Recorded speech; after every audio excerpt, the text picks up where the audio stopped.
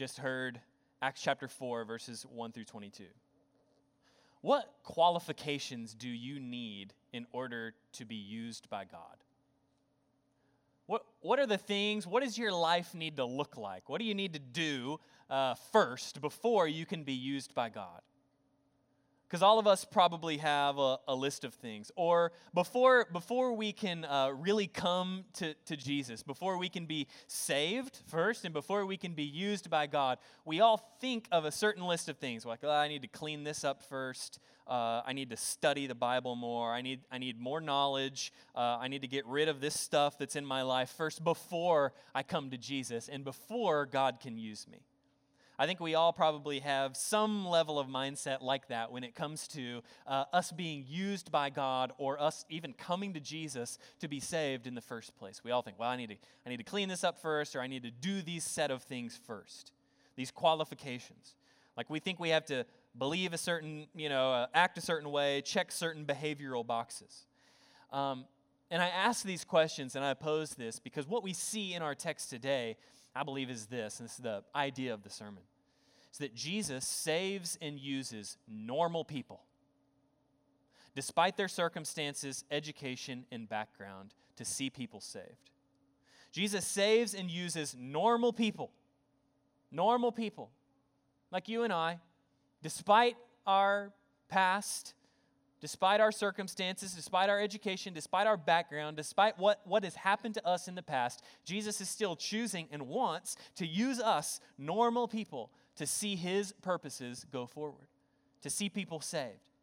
And remember, we're walking through the book of Acts, and what we've said every week is that the book of Acts is what Jesus is continuing to do in the world, how he's continuing to work by his Spirit through his disciples, through his people. And so what we see the disciples doing as they are continuing to spread the gospel, as they're continuing to minister in Jesus' name, is really just the continuation of Jesus' ministry.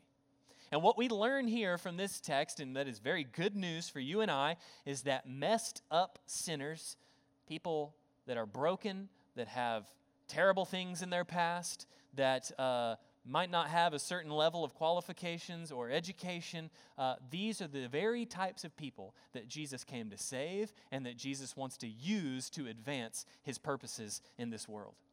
Isn't that good news for us today? And the first aspect I want to look at are the circumstances of this event. So remember, we're saying Jesus chooses to save and use people despite the circumstances, despite their circumstances. This is what we see with Peter and John and these first disciples here, that they have some unfortunate circumstances that they're in, yet Jesus continues to work because the plans and the purposes of God will not be thwarted despite the circumstances. And here in Acts 4, at the very beginning, this is seen, in the Bible, this is the first act of persecution against the church, we might say. This is the first time that people are persecuted. They're treated poorly for their faith in Jesus. They're treated poorly for being Christians. It's the first aspect or the first incidence of persecution. We see this in the beginning. The Sadducees, the priests, the captain of the temple, who we might call the religious elite, they were annoyed at these people for basically being Christians, for believing that Jesus rose from the dead and telling others that he rose from the dead. For being Christians, they are persecuted. They're thrown in jail over the night. Okay, they're placed in custody. For what? For having faith in Jesus and for telling others about him. For being Christians, these people are thrown into jail that night. Now, this is not a rhetorical question. Because Peter and John are thrown into jail, are the purposes and the promises of God suddenly put on hold? Of course not. You see, those in custody, when they threw them in custody, when they threw them in jail, they also thought that they were throwing their teaching in jail. But that's actually not what we see happen. And this is exactly how Luke frames it. In verse 3, he says, they arrested them and put them in custody until the next day, for it was already evening. Okay, that's what we see in verse 3. So they're thinking, all right, we're throwing these guys in jail because they're causing a problem. They're telling people about what Jesus has done, how he rose from the dead. We don't like that. Let's throw them in jail. And what they're assuming is when they put them in custody, they were also somehow locking up their teaching. Except Luke then tells us in the next verse, but many of those who had heard the word believed, and the number of men came to 5,000. It says, John Stott put it, they could arrest the apostles, but not the gospel.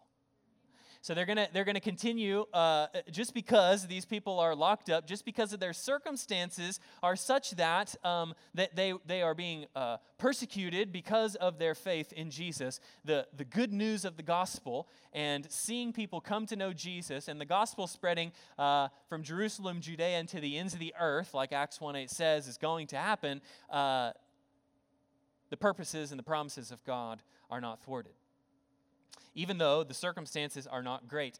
And this is the first of a pattern that we actually see over and over and over again throughout the rest of human history from this moment on until even today's world. This is a pattern that we see happening, that when persecution arises, when the heat of persecution turns up, the flame of the gospel shines brighter.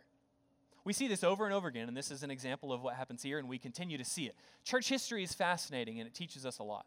Did you know that on June 18th, 64, yes, 64, like 64, not 1968, no, all the way back to 64, there was a giant fire in the city of Rome. Nero was the emperor at the time. He'd been in power for about 10 years. The people don't really like him. A fire breaks out and burns down 10 of the 14 sections of the city of Rome. A rumor breaks out because people don't really like Nero. He hasn't really been a great emperor for the past 10 years. A rumor breaks out that Nero actually started the fire himself because he wanted to build back the city according to his own liking. People thought that Nero was crazy. He probably actually was. But this was the rumor. And in order to kind of squash this rumor, something happened. And Nero ends up blaming it. Two of the four provinces of the city, two of the four sections that weren't burned out of the 14 had a high concentration of Christians. And so he said, he just completely made up a story and said the Christians burned down the city. And this begins the first widespread persecution of Christianity in the Roman Empire and of the world at that time. And so what happens? The old blame it on the Christians act started here.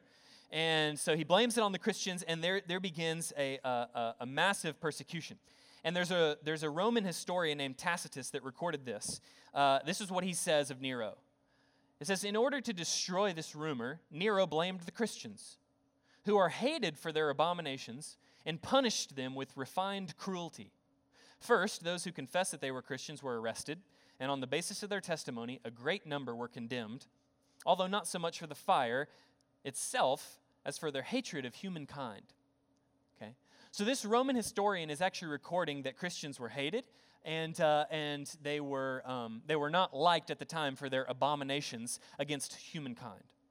So this is kind of weird. We have to figure out what's going on here. So Nero makes up this rumor that Christians started the fire, and he starts killing them for no reason whatsoever. And this historian at the time says that he's doing this, yes, because he made it up, but also he's saying it's because Christians are not well liked. Well, we have to realize at that time in Roman culture, the theater, the literature at the time, the sports at the time, everything around Roman culture was tied up with pagan worship. You know, Roman, mythology at the time, what all the crazy stuff that Romans believe, all this pagan worship, they worshiped idols, right? Everything was tied into pagan worship.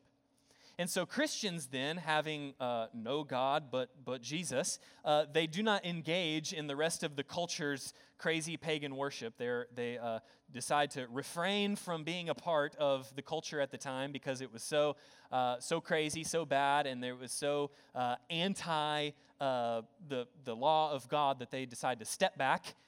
And the people, the Romans at that time, interpreted that as the Christians, they hate us. Because they're not willing to do what we do, they hate us. There's abominations. They hate mankind. And so then Christians are persecuted and end up, crazy. They're, fed to line. All this crazy stuff happens as they begin persecution. Incredible persecution. It's likely that Peter and Paul were martyred during this time. So persecution arises, yet the gospel continues to spread forth. And I thought it was an interesting parallel there between, at that time, Christians choosing to not engage in pagan worship, to not do what the rest of the culture does. They interpreted that as they hate us. I thought it was interesting that we actually are maybe starting to see glimpses of this in our culture today. Now, Here in the United States, we are under no threat of real persecution. Religious and liberty is enshrined in our Constitution. I'm not worried about us undergoing massive persecution, but the question still remains the same. How are we going to advance in a culture that does not celebrate the things that Christians believe? What the Bible teaches is against much of what culture at large would agree with, with anything from LGBTQ areas, any of that kind of stuff. So how do we advance as Christians in a culture like this, where it might be not to our social advantage to believe and to engage in the way that the culture has? I want to answer that in just a little bit. Persecution, though, it continued in the early years, and we see this persecution. And Polycarp was another guy that was going to be martyred. And here's what he prayed out loud: "Lord, sovereign God, I thank you that you have deemed me worthy of this moment, so that jointly with your martyrs I may share in the cup of Christ. And for this I bless you and glorify you. Amen." As he was going to be martyred for the faith, this is what this man prays. And the story goes on and on and on and on throughout the rest of history, even to today, where Christians are undergoing persecution in China and India, elsewhere throughout the world. The more there is persecution, the more the gospel spreads. And that's what I want to say, that despite circumstances, despite where our culture may sit, despite what, the persecution that we may or may not, the challenges and the situation that we may or may not face in this world, the flame of the gospel is going to continue to be spread as we remain faithful to following Jesus and telling others about him. Because Jesus told us in the Sermon on the Mount, "Blessed are you when others revile you and persecute you and utter all kinds of evil against you falsely on my account. Rejoice and be glad, for your reward is great in heaven." I mean, this is what Jesus says is going to happen. When the church is persecuted is when it is blessed. And Jesus said that we can rejoice and be glad in the persecution. This is all over the New Testament. And in Revelation, we see that Christians conquer by the blood of the Lamb and by the word of their testimony. For they love not their lives even unto death. Now, again, our circumstances right now such that we are not being persecuted, but it seems as our world becomes more polarized politically and otherwise, it's going to be more and more difficult to believe the things that Christians believe and to maintain a faithful witness.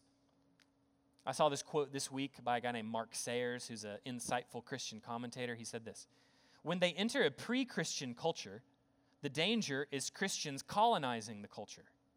And when in a post-Christian culture, the danger is Christians getting colonized by secular culture." So the danger is when the culture is, before it becomes Christian, the danger is us kind of making it what we want it to and colonizing it, and Christianity kind of being the thing that happens. And then what happens is there's nominal Christianity that rises. Except now in a post-Christian culture, the danger is that we would look more like the culture than we would look like Christians. So that's the danger for us. So how do we go on then? How do we maintain a faithful witness despite the circumstances that we find ourselves in? Because that's what we're talking about, the circumstances. So back to the question. What do we do in a culture where what we believe is maybe not the majority? Do we wage culture wars and let our political pundits and our political candidates fight for us? The culture wars, wage the war, get out your sword and go get them? Is that the way of Jesus? Or do we overcome by the blood of the Lamb and the word of our testimony and love not our lives even unto death? Because that's the way of Jesus, and that's the biblical way that we're called to. And that's how the gospel is going to flourish. How is the good news of what Jesus is going to continue to spread throughout the world? It's going to look like Christians, like me and you, normal people, loving not our own lives, loving others self-sacrificially, being willing to engage in real, loving, gentle, graceful conversations and telling others about what Jesus has done. That's how the gospel is going to continue to spread. Not by waging culture wars and, whatever. Looks like having real-life conversations about these things that we might disagree with the rest of the world. And it probably looks like not fighting with people on social media and consuming too much cable news. Probably. I don't know. That's just what I think. Probably not fighting with people on social media as well. Now, I've said all this to talk about our circumstances.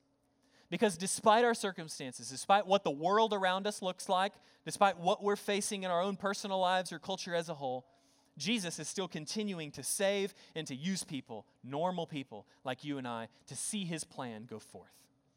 Jesus is going to use us, regardless of our circumstances, whether we're in the majority or the minority, to see people saved, because God's purposes will not be thwarted.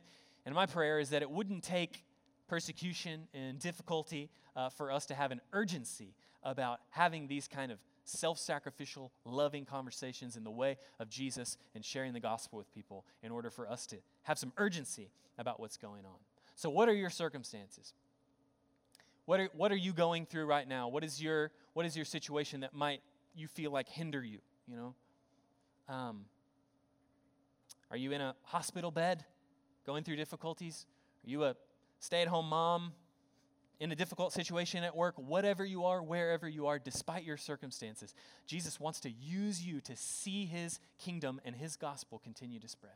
He wants to use you despite your circumstances, despite your past, to see people come to know him and love him and find true satisfaction in this life. Because we know, those who have tasted and seen the goodness of the Lord and what Jesus has done, we know that there's really true satisfaction is found nowhere else other than in Jesus. Now, again, this text, as we kind of move on, this text helps us revisit also how one is saved. Look at verse 12 again with me. This is a famous verse. You probably know it. There is salvation in no one else, for there is no other name under heaven given among men by which we must be saved. Now, we live in what's known as a pluralistic society, here in the United States. People can believe what they want to believe. And that is well within their prerogative and legality to believe what they want to believe.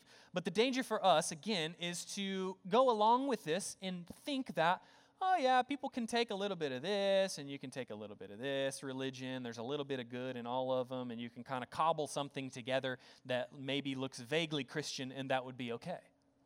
Except that's not what the Scripture's teaching us here, is it? That won't do for us to be okay with some conglomeration of other faiths and kind of put stuff together and be okay with it. As nice as it sounds to say things like, oh, I think we're all going to get there in the end, or, every religion has a little bit of piece of the truth, I think. That sounds really nice to our cultural ears right now, except it's not what the Bible teaches. Now, then the argument may be, well, that sounds, that's hateful and bigoted to say that Jesus is the only way. Except that the story of what Jesus has done, the Christian faith, there's really nothing else like it.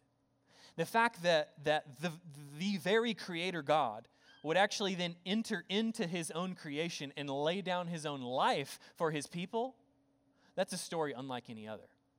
That is such a unique reality when it comes to the Christian story, that there really can be salvation in no other name other than the name of Jesus.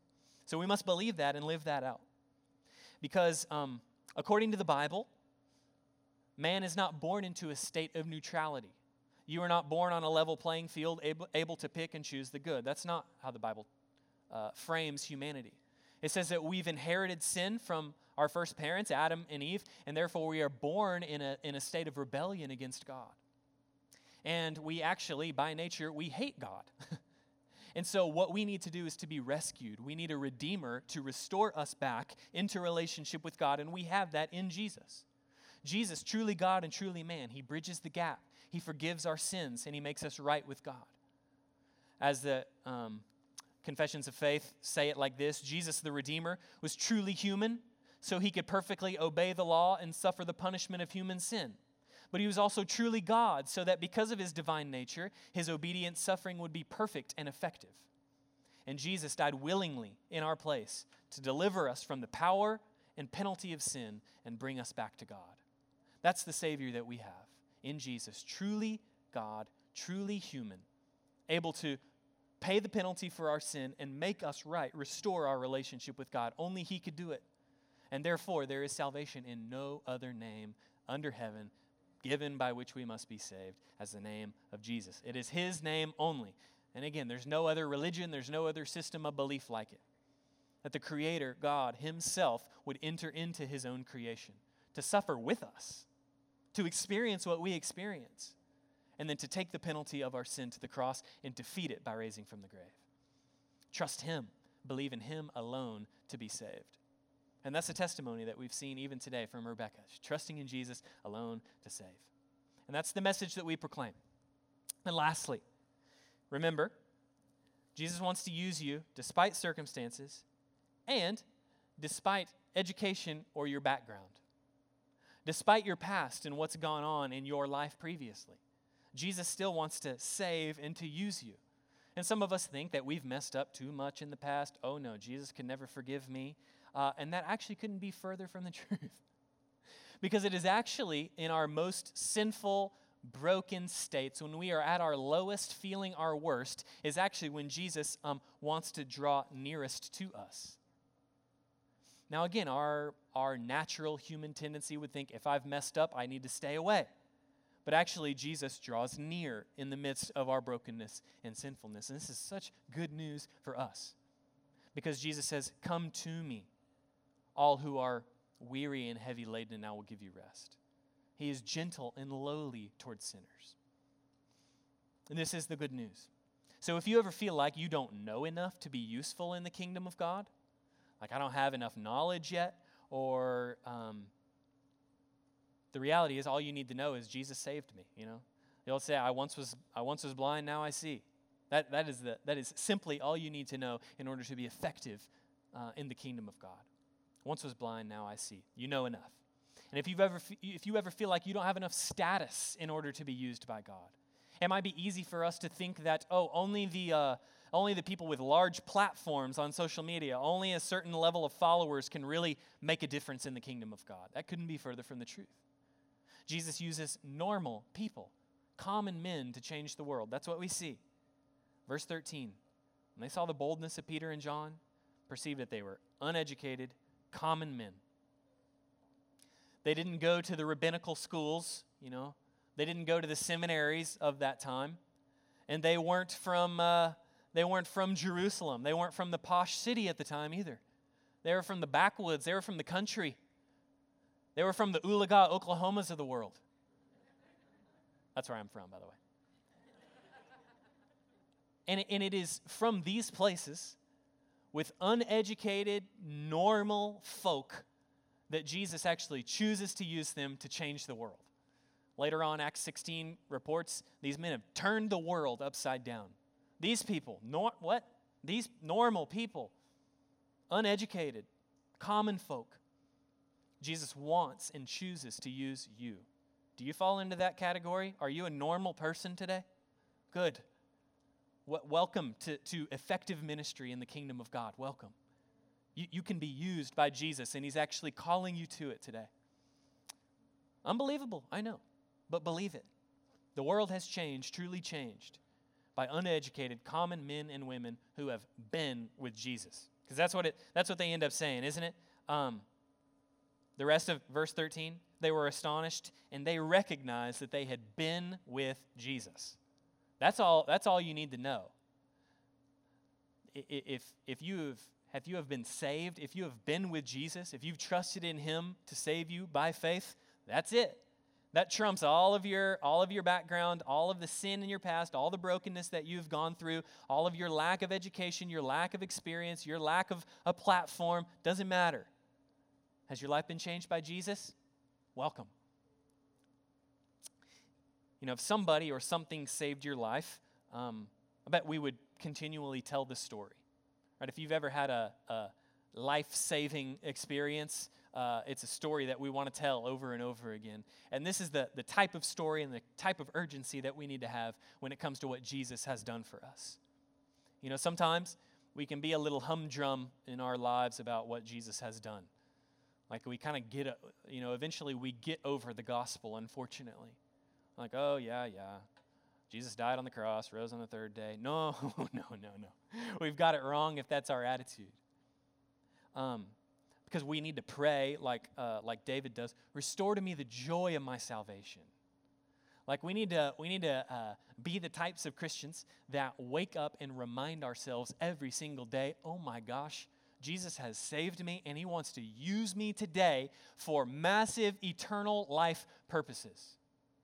Now, that might look like just getting up, getting your kids breakfast, getting them off to school, going to work and having conversations throughout the day that point people to Jesus, talk about Jesus, love your kids well, be a good neighbor, come home, say hi on your way, maybe have a conversation, get your kids ready to bed, read the Bible with them, pray with them, and then you do it all over again. That was an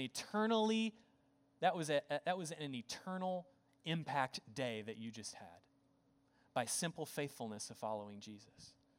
Don't get it twisted. Your everyday life, Jesus wants to use it and use you to see people come to know him and to see the world changed one by one. Despite your circumstances, despite your past, despite your lack of education, and despite your lack of pedigree or where you're from, Jesus is choosing to use you to make a difference in the world. So may we not be humdrum about what God has done, but may we wake up every morning with an, oh my goodness, I can't believe it. Jesus really did save me. He really is giving me new mercies today for me to go and live in light of that. It's unbelievable. And then we live out of this reality. We live out of this security we have in Christ to then go make a difference in the world. So may it be so of us. We're going to respond in just a moment, and there might be several ways that we might need to respond today based off of the word. And I want you to kind of just where you are, kind of think.